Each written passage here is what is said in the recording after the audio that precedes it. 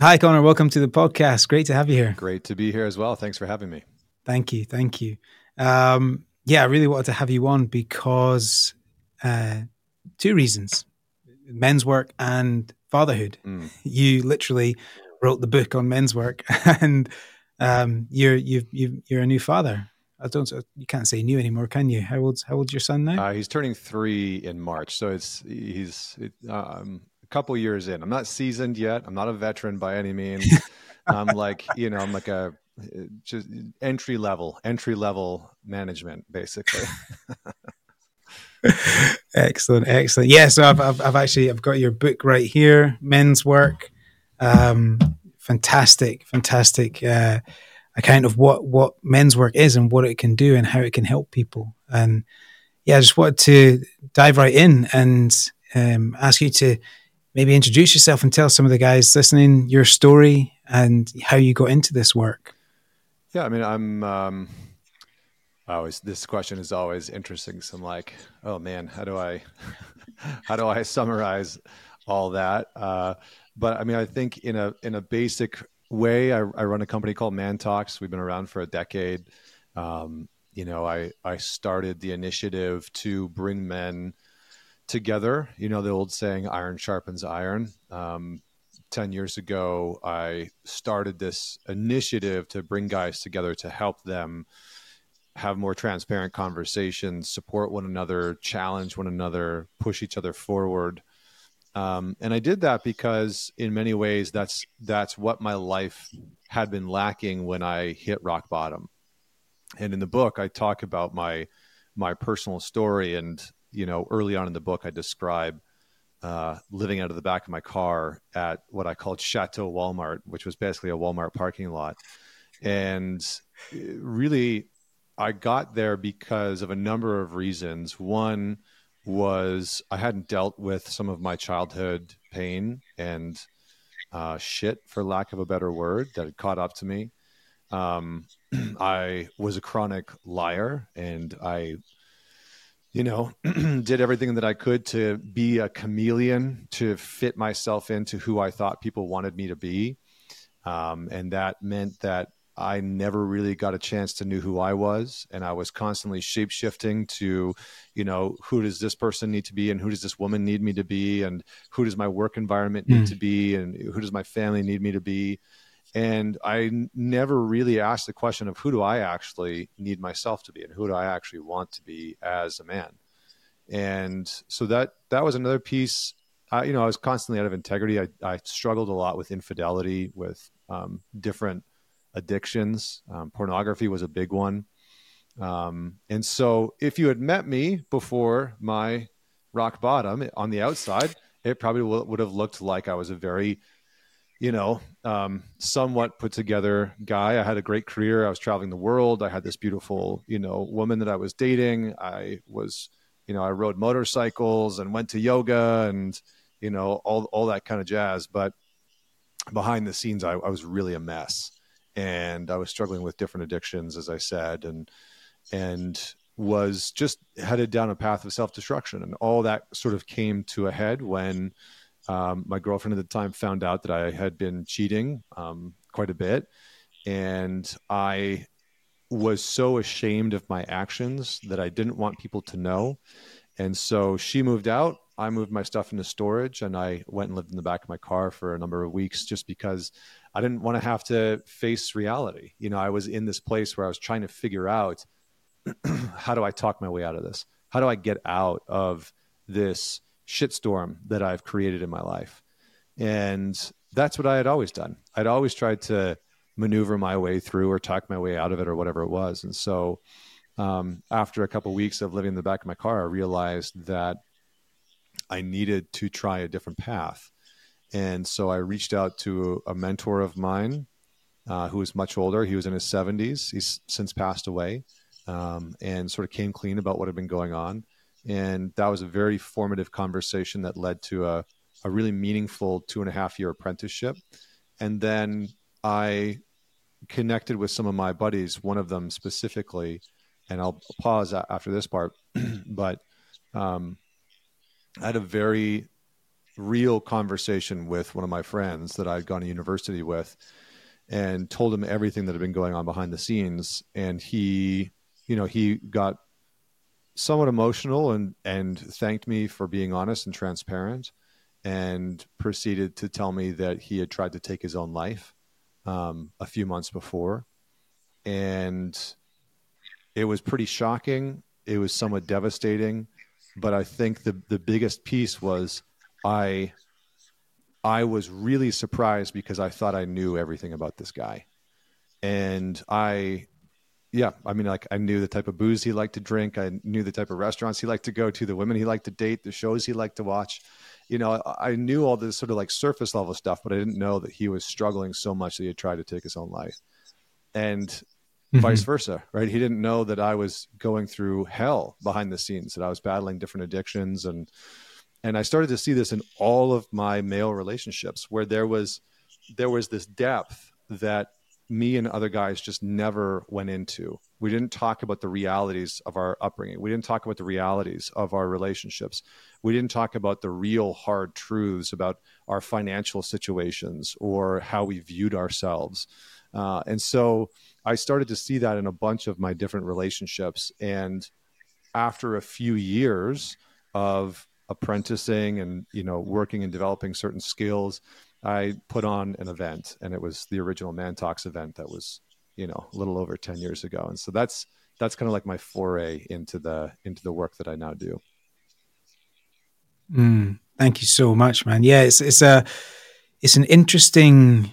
There's so many parallels between your story and my own in terms of this lack of authenticity, like not really fully understanding exactly who I was or who I am, and in doing that, almost like separating myself or not being my full self, trying to fit in, being this chameleon.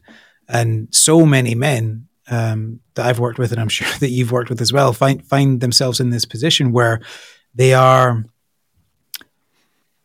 not expressing themselves fully or authentically. There's no true expression. There's all this surface level stuff where they're not able to connect to who they truly are, because essentially there seems to be a lot of fear of rejection, abandonment, being alone, being seen or feeling not worthy enough or not good enough.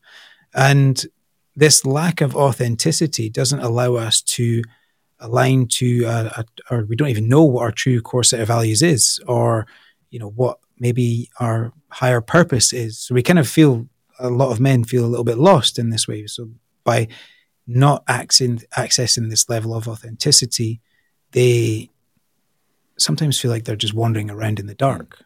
And I just wondered, like, what you feel, or what in your experience and all your research in writing the book and all the work you've done has really led men to be separated in this way, separated from each other, but also separated from who they truly are in themselves.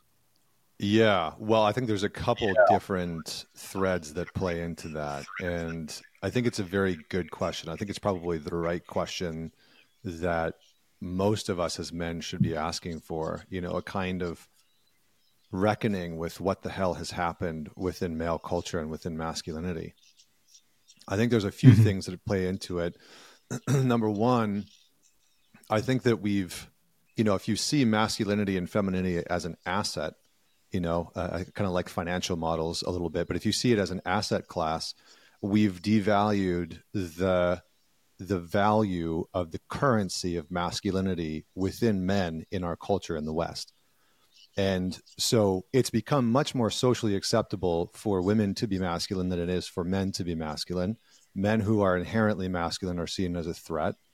Men who display traits of masculinity are seen as a threat, are seen as patriarchal or overly dominant, or whatever it is, part of the problem, et cetera, et cetera. We could go down that path indefinitely. And I think part of that is and this is one of the things that I've been talking about more and more, is that we've entered into this place in Western culture where it is one of the first times where how we define masculinity isn't being defined by men.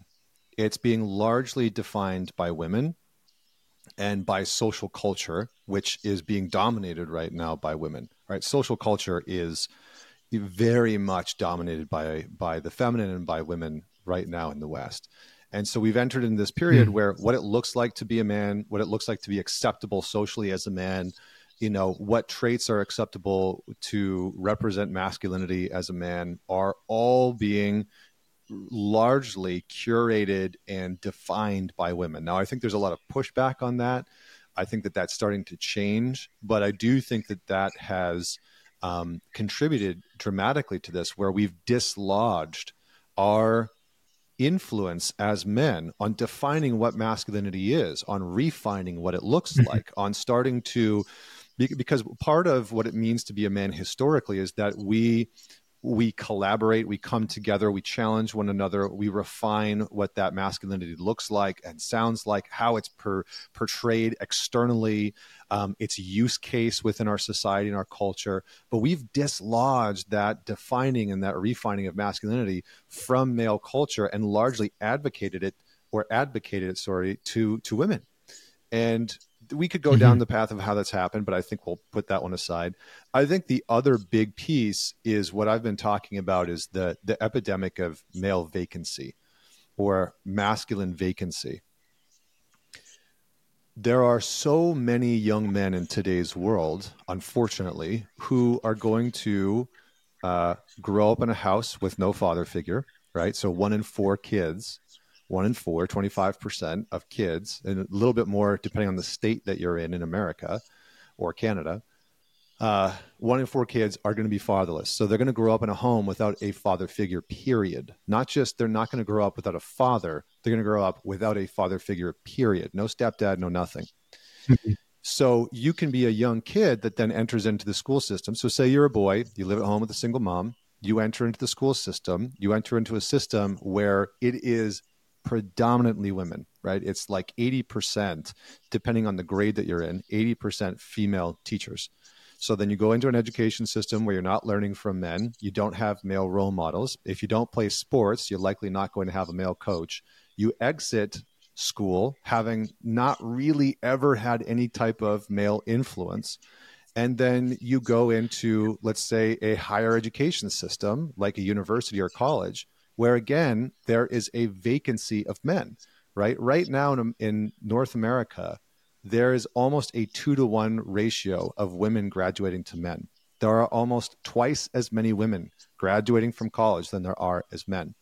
And the same thing is starting to happen with professors, right? Largely, when you look at the academic institutions, they are becoming more and more ruled or dominated or overrun with women, and men are increasingly vacating the premises, for lack of a better term.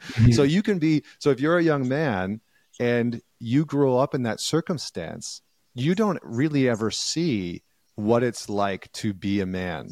You don't ever really have the modeling that is showcasing what it looks like to be a man who deals with different challenges, what it looks like to be a man who is in relationship with women, what it looks like to be a man who's angry and how he deals with that anger, what it looks like to be a man who's hurt and how he deals with his own pain and how he deals with his own hurt and how he deals with hardship. So you can largely go through life, and this is what's happening for a lot of young men, is that there's this vacancy of masculinity. There's just this complete vacuum. And so there's no reference point. And a big part of how we step into our masculinity and how we step into manhood is through the proxy of older men, right? There's sort of this handing down. And this is why throughout history, young boys have traditionally crossed a threshold of initiation into manhood. And that initiation is often done by much older men in the community that have also gone through that initiatory process.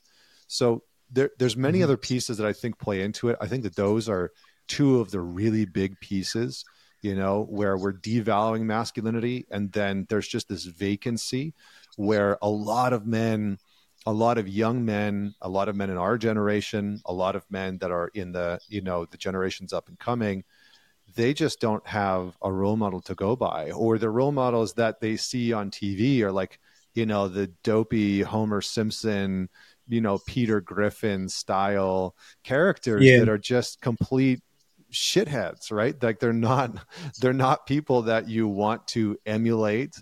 They're not men that you want to have as a role model. And so I think that this is massively to the detriment. I think the last thing I just throw in real quick is I think that some of our systems aren't necessarily set up for boys to really succeed. If you look at the neurological development of a boy versus a girl, generally speaking, on average, a young boy's prefrontal cortex is going to develop slower than a young girl's. And so that boy's social skills, his cognitive skills, his language abilities, those are all going to develop slower than a young girl's. And so the way that our system is set up is a lot of young boys are going into the education system, and the education system's not necessarily designed, even though it was designed by men hundreds and hundreds of years ago. It's not necessarily designed for young boys to flourish, right? Because we need activity. We need to get up. We need to move our bodies. Sitting and regurgitating and memorizing is not necessarily what most young boys are designed for. And generally speaking, a lot of young boys are going into the education system too early. And so for a lot of young boys, that's incredibly infuriating, right? Because they're starting to see, a lot of the girls are just outpacing them in grade 1 and 2 and 3 and 4. And then they get very discouraged and they can't sit still. And, they're diagnosed with ADHD and all of a sudden they're on medication, right? And so I think there's a bunch of different factors, but hopefully those ones give us a good launching point. Yeah, I couldn't agree more. And it's so interesting because you see this lack of modeling. It's not even so much role modeling, just lack of modeling on what masculinity looks like in our modern culture. And, this system that you speak of that was invented by men hundreds of years ago, doesn't serve us. It's self-perpetuating. It's almost the fact that the patriarchy hits men first. We did ourselves a disservice, and we see a lot of men who are in power or in positions of power, not in their power. Mm-hmm. So they have positions of power, but they're not using it well. They're not, as you would put it, self-led men. They don't know themselves. They're not integrous. They're not largely authentic. And, you see this kind of swing, this pendulum swing of the kind of the feminine influence in masculine culture. And you speak about how that kind of like robs men of the masculine traits that they have, or like in some ways like vilifies or demonizes them in different ways, and asks of us to behave in more feminine ways. And it devalues the masculine traits that we have and that we could have and that we could exercise in culture. And as this pendulum is swung, we speak. You look at the work by Warren Farrell and his book, The Boy Crisis. All of the investment that has been put into initiatives and programs and projects for women and girls versus the amount of investment in the same initiatives, projects, and programs for men and boys, it's massively outweighed in favor of girls. So we've actually swung the pendulum so far and looked back and realized, oh no, like we actually did forget about men. There are men in positions of power, but we forgot about the next wave. We forgot about the next wave of men, the modern man. Like, how do we look after them now when all of this has swung so far? And you talk about rites of passage there, like the boy to man, like there's no role model. We've left that kind of farm community and we went into the factory and we became hyper individualized and hyper competitive and separated ourselves because any form of vulnerability or authenticity might put us at risk with other men because we're competing for positions now. We're competing for money. Like, I want that promotion, so I'm not going to tell you this because you might tell somebody else, which might mean I won't get that job. So I'm going to keep it in and suppress it and stack that down. And then you send that over time. You continue that over time, and you've got 2-3 generations of men who just don't talk. So where is this modeling of modern masculinity where men are able to access that true raw masculinity, where we're able to support each other, where we're able to engage in healthy conflict, when we're able to question, challenge, test each other in healthy ways so that we can be the best for for that element of our community to serve the greater community. Because when we worked on the farm, if one person wasn't working well, the rest of them would gather around like brothers, uncles, fathers, grandfathers, and support that person to be the best version of themselves so they could work well in amongst this team that then feeds the community, literally. And we've lost that, I believe. And you speak a lot about, through all of your work, about the self-led man, somebody who integrates all these parts of himself. And I just wonder, like, how do we bring that back into our culture? How do we bring that back into our culture? Because it's hard to do on your own. We see it. There's studies showing that only 1 in 5 men actually talk to friends about how they're truly feeling. You talked about it in your book when you had that conversation with your friend, and both of you were like, "Oh my God, me too." I was wondering about, thinking I was the only one and keeping it all to myself. But the second I gave you that permission, you opened up as well. And now we're connecting over this thing. We know each other a little bit better. We can go deep on these things and we can help each other heal. We don't have that largely in masculine culture. So how do we bring that back? Yeah, it's a good question. I mean, I think one is there has to be some type of remembrance of the importance of male collaboration. I think what's happened is that there's been a sort of like a demonization of male groups. It's like men gathering has suddenly turned into this very toxic, dangerous thing. I remember when I first... There's a gaggle of men over there. Be careful. That's right. I remember when I first started Man Talks, the vitriol and the hate that I got for putting on an event geared towards women. And I started in Vancouver, Canada. And the funny thing is that you could go on Meetup, all right, meetup.com, which is just like a website where you can go and see meetup groups, right? Where people are just, meeting up around business or finance or whatever it is. You could go on Meetup and you could see literally thousands of meetups for women only groups, thousands of them. Like you could just type in women and it would be like women in business and women in science and women in tech and women blah, blah, blah. And it was like all of these meetups for women. And there wasn't one for men at all. Like I remember having my first event. I was like, there isn't one event in this entire city that is geared towards men. Like that's fucking insane, And so I think what we start to do, and this is starting to happen in this, whatever we want to call it, right? There was sort of like the men's movement with Robert Bly back in the 70s and 80s.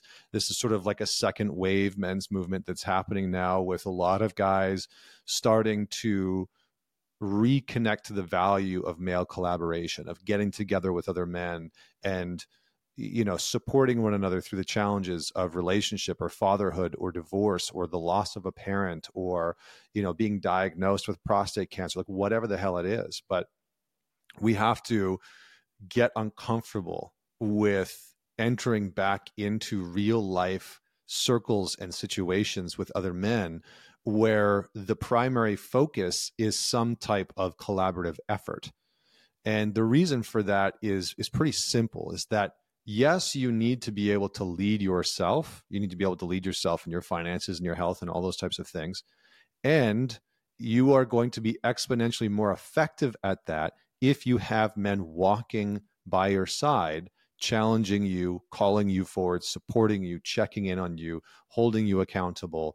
All of those things are going to support in your capacity to lead yourself in your life. And so there's sort of this strange inverse where we need to put ourselves into community to actually get some of the support that we need in order to thrive individually. And what a lot of men have done for a long time is just try and go it alone. It's like, I'm going to move out into the woods, I'm going to build myself a shack, and I'm going to figure out, everything on my own. And for the majority of men, that just doesn't work. It doesn't work for them.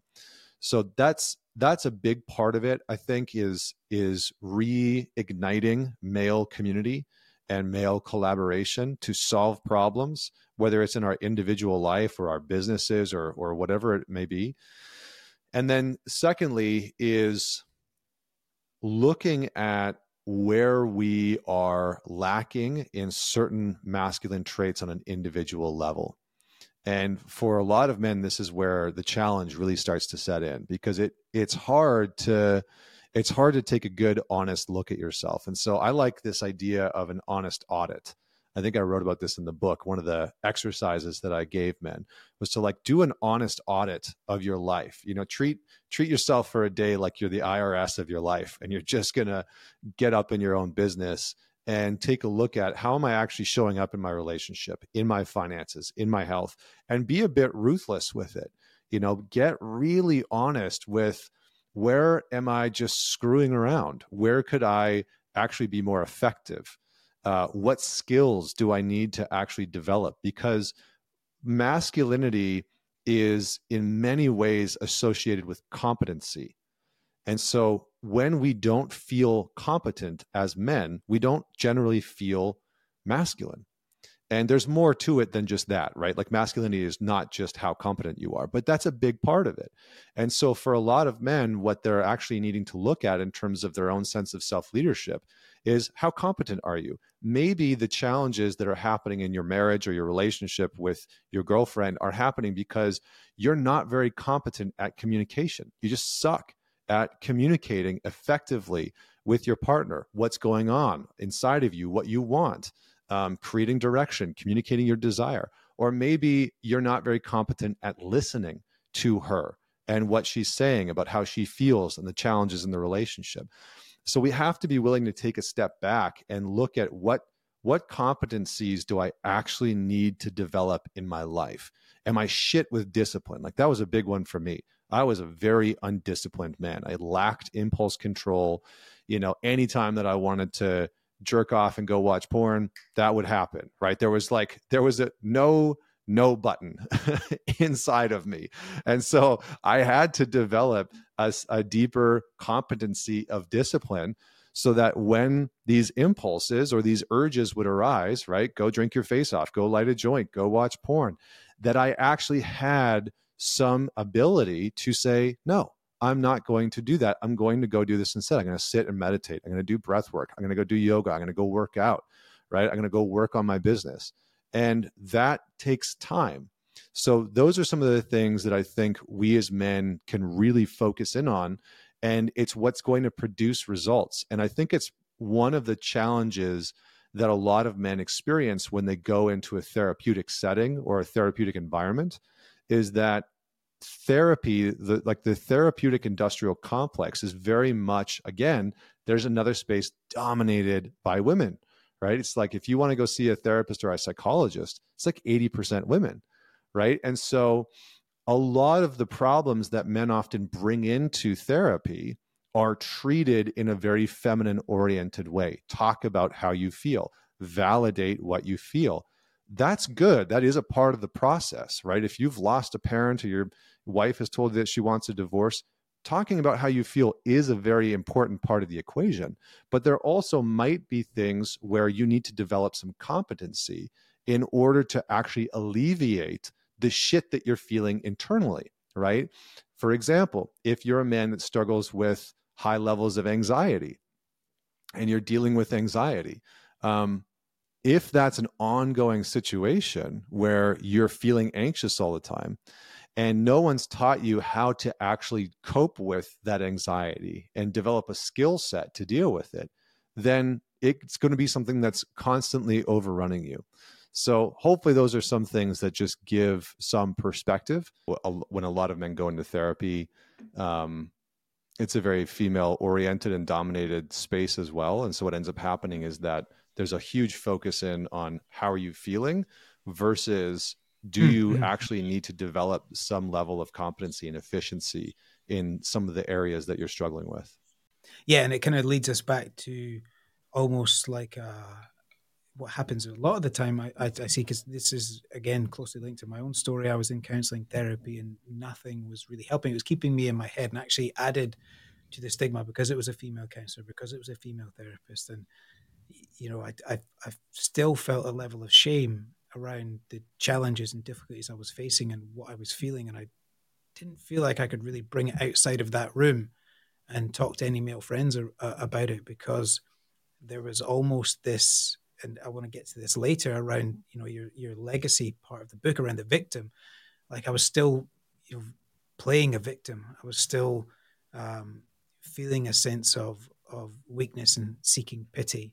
And it ended up becoming almost like a mothering energy that I was looking for. And that can often be the case when we're feeling bad. And tell me your experience of this in the men that you work with. That sometimes when men lack this community that we're talking about, this group of men that can um, provide accountability and support them to address competency levels.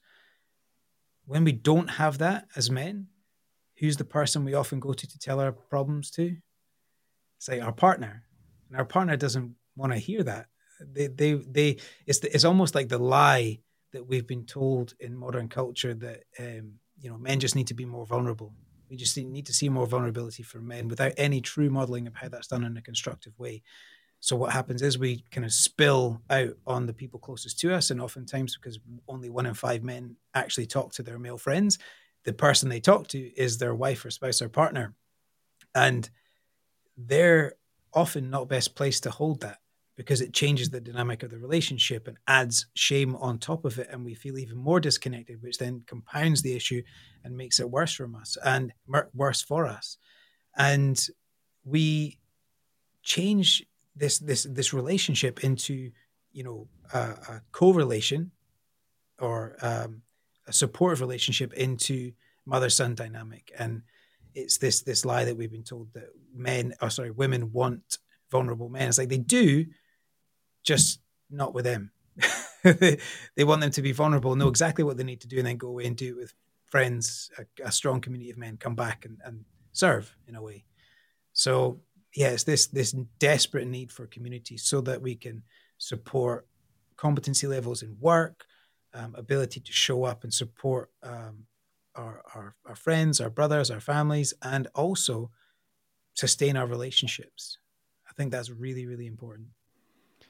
Yeah, I mean, I wrote a chapter in the book called "The Myth of Male Vulnerability," and in it, I broke down how men are really put in this double bind in our culture, and the double bind is that culture and society are telling men that if you have a problem, vulnerability is the solution, right? No matter what the problem is. Like the problem that all men are facing is that they need to just be more vulnerable, and that'll fix their relationships and their financial situation and how they feel and all that other kind of stuff. And what men experience on the other side is that all men know to a certain degree, whether it's conscious or unconscious, that they take a very big risk in being vulnerable. All men know this. And a lot of men have seen this online, where maybe a man opens up and shares something and he gets shamed for it by women, or he gets shamed for it by men. Or, we talk about how men are falling behind in our culture, and that's seen as anti-feminine, or it's shut down. It's like men just need to pick themselves up by their bootstraps and figure it out. It's like less men are going to college. Well, that's men's fault, right? That's the patriarchy's fault. That's what men get, right? Less men are in the workforce. Well, that's men's fault, right? And so when men do start to talk about their issues and open up, I think it's very confronting a lot of the times for everybody, but for women especially. I think that when men actually are vulnerable, it's very confronting because for many reasons, but for one, it's foreign for a lot of women. They haven't seen it. And two, for some women, it's disorienting, right? It's like, oh, you're opening up to me. Do you want me to solve your problem? Do you want me to fix this for you? What does that mean about our relationship? Does that mean that you're not capable of holding space for me or helping me or hearing me or understanding me? And so it's this dynamic where men are told constantly be more vulnerable, but in reality, what is actually wanted from men, and what a lot of women are actually saying is, I want you to tell me what you're feeling. I want to know that as a man what you're feeling, and I want you to be able to communicate that, but I also want you to be able to communicate that you have it covered.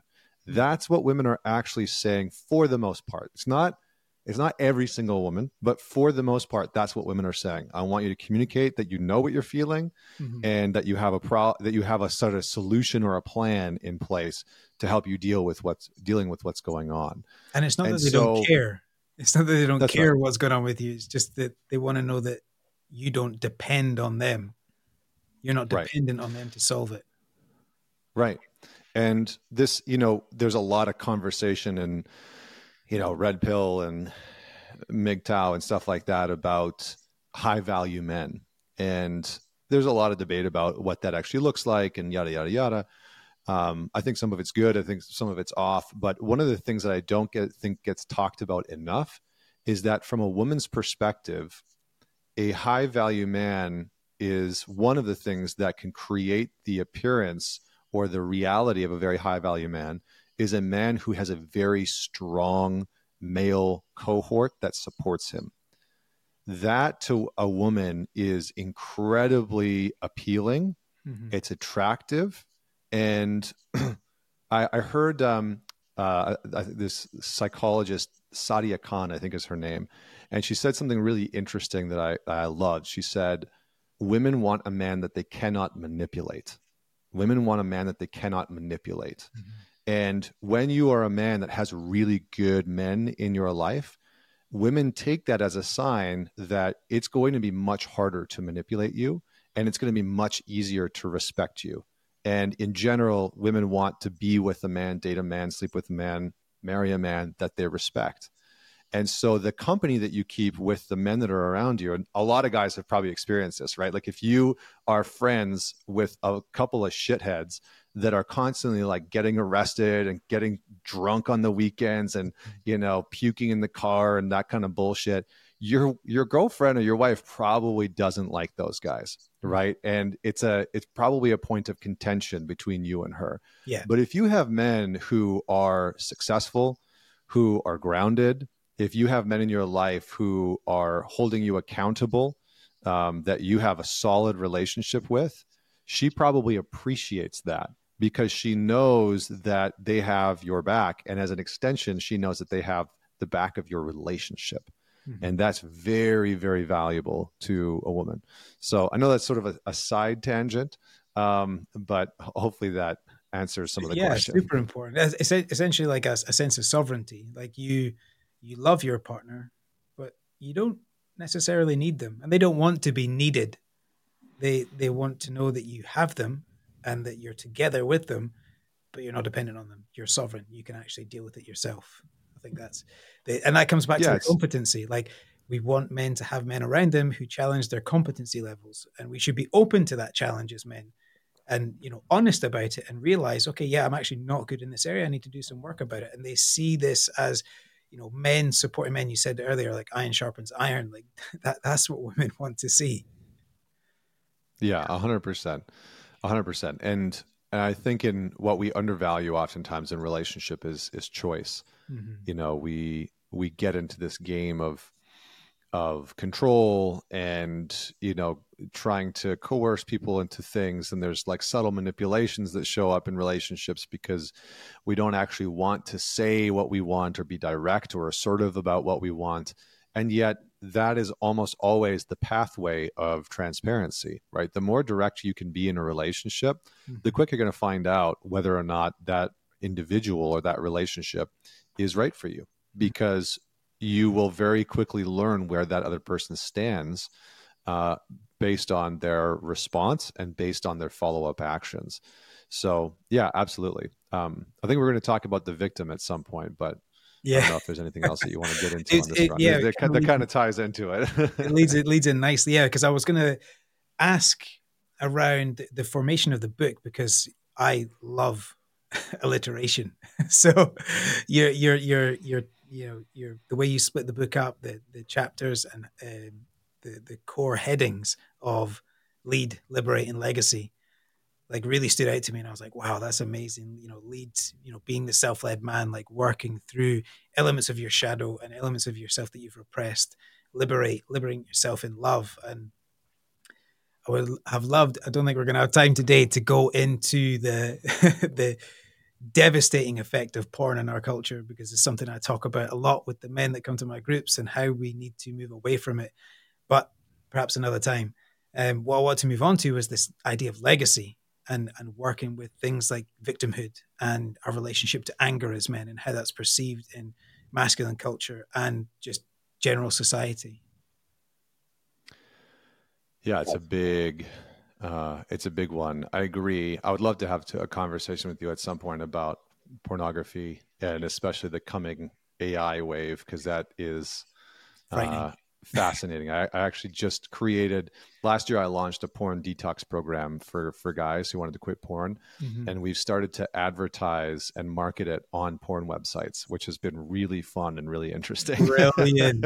That is So genius. just like we're just gonna go where like, because I was like, what? Source. Like when I was hooked on porn, what did I actually need? And it's like I actually needed some motherfucker to just like, Some part of I'm your conscience is jerking off. looking for this out. Yeah. Yeah, like you like open up the porn browser and you open up the first video and there's the advertisement for like, want to stop watching porn? It's like, yeah, fuck yeah, I do. Yeah. Yeah. I shouldn't be here. Damn. But that's right. It's like, God damn it, they got me. But yeah, I mean, victimhood is an interesting one, and it's an interesting one because no man wants to admit that he's acting like a victim. No man. And so it is one of the hardest things. And all the work that I've done with men, I've worked with tens of thousands of men all over the world in the last decade. Been very fortunate to, work with guys in every walk of life. It's really been a beautiful journey. And one of the things that I've really come to learn is that one of the hardest things to get a man to see is where he is acting like and being the victim. And that's different from where he was actually victimized, because the challenge that a lot of men have is that at some point in their life, they were truly the victim. They were sexually abused. They were physically abused. They were verbally or emotionally abused. They were neglected. They were abandoned. They were taken advantage of. They were betrayed deeply. And they were in the position of the victim. And often what's happened when those men were maybe boys or teenagers and they were victimized is that they approached dealing with that by going inside, by not disclosing what happened, by hiding that they were indeed a victim of something. And this is very common in masculine and male culture. And so how we respond to victimhood oftentimes is to hide it. And so there's two things that I think all men would benefit from understanding about the victim. Number one is we learn how to deal with the archetype of the victim by sort of confessing or admitting where we actually were a victim in the past and what we were a victim of, and learning to express what actually needed to be expressed at that time, whether it was anger, whether it was grief, whether it was sadness, whatever it is, but learning to work with the pain of having been put in that position as a child, as a young man, etc. So that's part one. Part two is being able to recognize where we are playing the victim in our current life. And that might be in your health. That might be in your relationship. What I see for a lot of men is they feel, I've been trying to think in the background of this conversation of like how to approach this one. But for a lot of guys, they act like a victim in their relationship sexually. And what I mean by that is that it's very common for a man who doesn't feel like sex is happening enough, frequently, or the way that he wants, to move into this victim orientation where he starts to complain, where he starts to criticize, where he becomes, judgmental and pitiful, and he starts to act in this way to try and change the circumstances and the dynamic of his relationship. But what ends up happening is that it reaffirms for his partner that she doesn't want to engage with him because it's not attractive when a man is acting from that place. And for a man, it feels incredibly disempowering. And so we have to start to look at, where am I actually playing the victim? Why am I playing a victim in this area of my life? What do I feel like I'm a victim to? And, I'm a big believer and proponent of Carl Jung, who is very famous psychologist and psychiatrist. And he said the first step in any healing journey is the step of confession, the step of admission. And so we have to be able to either bring forward to the men in our life, right? If you're in a men's group, if you have a coach or, a counselor or a therapist, to be able to bring that forward and just say, like, you know what? I think I'm playing a victim in my relationship in this way. Or I think I'm acting like a victim in my health or in my finances in this way. And to start to just admit that that's actually happening. That is one of the biggest liberating steps that a man can take, is admitting that he's caught on to the game of how the victim is showing up in his life. And the reason why that's important, and I'll say this one piece and I'll hand it back over to you because I can see that you might have a good question on this front, is ties back into initiation. And there's a man named Richard Rohr who's a brilliant Franciscan monk. And he said, unless a man goes on a journey of initiation, on a journey of powerlessness, he will always abuse power. Mm-hmm. And so what happens for a lot of us as men is that we create in our lives, unless we've gone through an initiation process to reconcile with our power, to understand what real powerlessness feels like, we create these little mini versions of powerlessness in our life. Oh, I'm powerless to change what's happening with my wife. She just always, does this, or she's always criticizing me that way, or she never wants to have sex with me. And so we create this powerless dynamic where we feel helpless and we feel powerless. And we create these little tiny versions of an attempted initiation process to try and initiate us into our power, to try and initiate us into an empowered state, rather than saying, okay, where have I actually been powerless in the past? Because that powerlessness is where we were the victim, right? That is the circumstances where we probably were victimized. And it's very common that when we don't deal with what happened in the past, it will repeat itself in the present moment and in the future, and we'll call it fate, right? We'll call it our lives, right? Our circumstances. So, yeah. And it's interesting because it's almost like the avoidance, like paradoxically, it's the avoidance of the kind of mythological feminine represented, like shadow world. We avoid going into the shadow and we focus on the light, like the masculine. Go, I'm going to achieve, I'm going to fix, I'm going to solve, I'm going to do this. But it comes from the wrong place because we're not integrating those parts of ourselves that we've repressed, suppressed, avoided, feel ashamed of. And oftentimes, when you were speaking, the question that was coming up in my mind, or the thought that was coming up in my mind was, when these things happen to us as, children or adolescents, they oftentimes weren't our choice. We didn't have a choice in what happened to us. So we were powerless in that moment, but almost not in essentially an abusive way, but we didn't have any power to make that choice in that moment. So when we move to adulthood and we have those kind of like markers of, let's call it trauma or negative experiences, we make a different choice because we have the power to make a choice in adulthood, but it's often the wrong choice. And it's coming from that place in us that when that thing happened to us, we didn't evolve past it. A lot of psychotherapy models go over this. Like when something happens to us, that part of our psyche stays locked at that point in our development. And then we're trying to make a different choice in adulthood based off of this immature, unevolved version of our part of our psyche. And that's where we feel like this misalignment where we're not getting it. We're not getting it. We end up acting from this immature, petulant place where we're complaining or blaming, and we're actually choosing the state that we're in, but we're going the wrong way about it. Would you agree with that? 100%. Yeah. Yeah. You're spot on, right? Like a big proponent of my work is developmental psychology and attachment.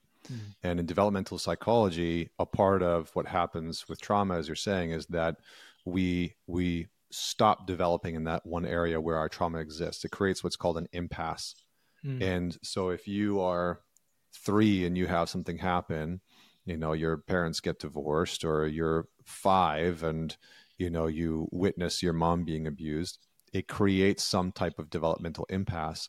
And that impasse, that trauma is almost always marked by a lack of choice. I can't choose anything else. I feel stuck, and so a good way to go about looking at, because sometimes it's hard to see where we feel like the victim in our relationship or our life. And a good way to start to see that is, where do I feel like I don't have choice? Where do I feel like I can't choose? And that might be at work or in your health or your relationship or your finances or in your sex life. But start to ask the question, do some journaling around it. Where do I feel like I don't have choice in my life? And you'll probably start to see the roots of your childhood pain. You'll start to see the roots of what happened to you in childhood that's showing up in your adult life. And so to tie that into legacy, which is the very end, I think the one-liner that I wrote down to open that section was, legacy is the ego's attempt to live forever.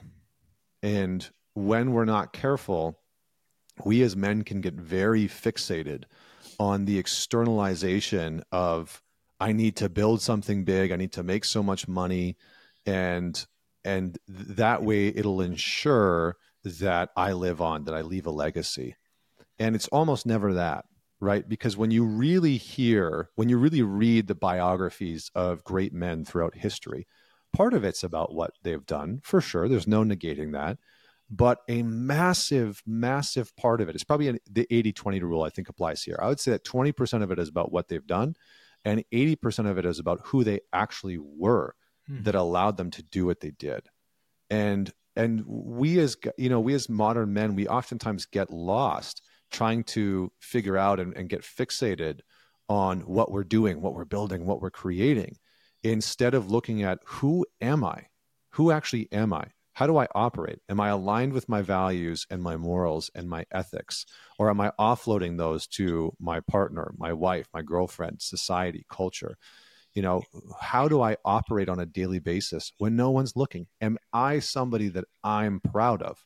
Am I somebody that I respect? And to start to live and operate in a way to shift your North Star towards, I am going to become and build myself into somebody that I can actually respect and appreciate and have gratitude for. That is a legacy that will permeate every interaction, every relationship that you ever have, regardless of what you do. And it will cement a legacy that is potent in a very different type of way than what a lot of men are focused in on when they look at, people like Andrew Tate that are like Bugattis and, women and all that kind of stuff. And I'm not saying there's anything wrong with that. I'm not even making a comment on Andrew Tate. It's just more of like the image that he sometimes portrays, right? That there's like a legacy of, dozens of supercars and Hungarian models, so so I think give me Marcus Aurelius, that's the legacy. Right. Like, I think that's the legacy that we as men revere, right? We revere the Marcus Aureliuses. And I pray to God every single day that I can be that type of man for my son, that's the legacy that I can embed in his life, that I'm someone who had self-respect and self-leadership and compassion and empathy for him, but also for myself. And that when I die, he will be able to say and talk about who I actually was, not just what I did. I'll do some great stuff, and I have already done some great stuff, but who I actually was, because that's what really gets talked about at the funeral. That's what really gets talked about after we pass away. So that's beautiful, man. It segues beautifully into the last question I had, because obviously the podcast is called Forging Fathers. So we have an audience of fathers listening, and you've been doing this work for about 10 years now, and your son is 3. So I was wondering, what changed for you, the importance of your work and all the stuff that you've spoken about today and in your book. I would encourage everybody to go and buy Men's Work by Connor Beaton. It's an amazing book. And everything you've spoken about with so much passion. I was wondering what, if anything, changed in the direction of your work, or how you felt about your work when you became a father. Oh, I feel like a lot changed. A lot changed. Um, I had a lot of reflective moments before my son was born, and there was a good amount of fear that I was going to lose some of the freedom that I had to just do what I wanted. Because the life that I had designed for myself was very much, I traveled where I wanted, I hung out with who I wanted, I did what I wanted during the day. There was a tremendous amount of freedom to my life, and that was very important to me. And when when my son was born, a couple things shifted. Number one, I felt a I felt an ease with having more limitations in my life and finding freedom in those limitations. So my routines changed a little bit. But I've invited my son into those things, like my morning routines. My son comes and stretches with me most mornings. Like this morning, I'm doing stretches in the living room, and I created like a little stretching song. So he come and does the stretching, with me, and he'll participate while I, sing the stretching song, and then he'll, go do his own thing and play with trains. He does breath work with me sometimes. Now, he doesn't actually go through the whole breath work process, but he'll sit with me and he knows what it means, and he'll be a part of that. And so I think for me, it was really, what shifted was the intensity of the importance of operating from my values and operating from who I want to be and how I want to impact people. Like that became very, very important, that I really wanted to live every single day from a very, very aligned place. And that became incredibly important because I saw my son, as my son has gotten older and older, emulating everything that I do.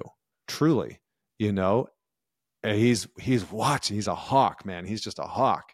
And so, I think that shifted, because before it was like, yeah, if I let something slide, nobody's really watching. If I like, if I, don't take care of my health, it doesn't really matter. Like that kind of attitude was still present in my life. And when my son was born, it's like, oh no, like I have a different why behind the work that I do, behind the routines, behind the rituals, behind the discipline, behind the desire to build something meaningful. Like there is a different sense of why behind all of that.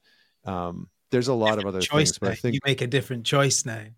that's right. Yeah, Yeah. yeah, yeah, yeah. I make a different choice, and so I think it's led me on some pretty cool adventures. Like you and I chatted. I mean, I was turning 40. I turned 40 in November, and I came out to Scotland and went to the Isle of Skye and went and visited the town where my grandfather was born and my great grandparents lived, and spent time sort of connecting with my heritage and my lineage and my roots, and trying to bring a sense of that into my son's life, and carry that forward into his life, and also bringing him into who I am, inviting him into the stuff that matters to me, and he can pick and choose what's relevant to him, right? But like, he's 3 and we're going to go camping this year. I'm taking him to Maine, and we're going to go camping, and I've got all the gear and stuff like that, and I'm sure parts of it will be a shit show. I'm sure parts of it are going to be challenging, where he's just going to be like, I'm taking a 3-year-old out in the wilderness, but it's like inviting him into my world and what matters to me and what's important to me, and letting him take the pieces that are important. So lots has changed. That's amazing, man. And yeah, to reflect back, that's an incredible story, and I'd love hearing how that has allowed you to liberate yourself a little bit. Like you said, when you're kind of making some excuses around things, but this dial up of discipline in your life came from this higher purpose. Like you have a higher purpose. Now you're supporting a young human to move through life and learn things, and if you're not integrous and authentic, then they're gonna pick that up. They are sponges. I've got a 6, a 3, and a 1-year-old. It's intense. Like they are watching, and it's this discipline that we need to have. I hear a lot of men, sometimes mentioning how they don't have time now to do things. I'm like, well, what? Like, time is everywhere. Yeah. You can make time for yourself, man. Like, if you want to do something for you, then you make it happen. But you have to make the choice to make the time. You can't blame a 3-year-old for taking up your time. You're the adult. So Yeah. yeah, man, I really, really Yeah. appreciate taking it. That's a big, that's a really big piece. I think the other thing that I would just say real quick, and then we'll have to probably jump off, but the other thing is that it forced me to have a deeper level of reconciliation with my own father. You know, having my own son really caused me to take a much more serious look at my relationship with my father and reconcile things that were outstanding, that hadn't been dealt with or addressed, that I thought were like good, you know, that I thought I'd let go of. And so that was also a beautiful piece that's brought a lot of a lot of peace into my life. Beautiful, beautiful, beautiful thing to end on. And but before we go, do you have anything, because we spoke about your briefly, and we'll come back and have another chat about this, but your porn detox program, and I'm a huge advocate for that. So do you want to say anything about some of the programs and things that you've got coming up, and maybe talk about your book as well? Yeah, I mean, definitely check out the book. We'll have publishing rights happening in the UK and Australia soon. You can get it from Sounds True. That's the publishing house right now out of the States. You can get it from them. The Porn Detox is a great program. We've had a ton of guys go through it. There's two main programs that I have. One is the shadow work course, and there's a couple thousand people that have gone through that, and they really, really love it. It's a deep dive into your shadow, how your shadow shows up, how you self-sabotage in life. So that's a good one. And then the Porn Detox really goes through the method that I implemented to actually quit pornography, to quit watching porn, because I really had a problem with it. And I go deep into a couple of things that I haven't seen any other porn program talk about. I go deep into attachment and how our attachment actually plays into pornography, because we end up creating a pseudo attachment to porn instead of a relationship. And porn can turn into a primary attachment for a lot of us as men, where we sacrifice parts of our relationships to maintain the relationship with pornography. So it's a great course, and it's helped guys get a lot of incredible results. So I would definitely just say, go check it out, mantalks.com. You can find everything there. Yeah, thank you so much, man. Thank you so much for coming on today. It's been great to talk to you, Connor. Likewise.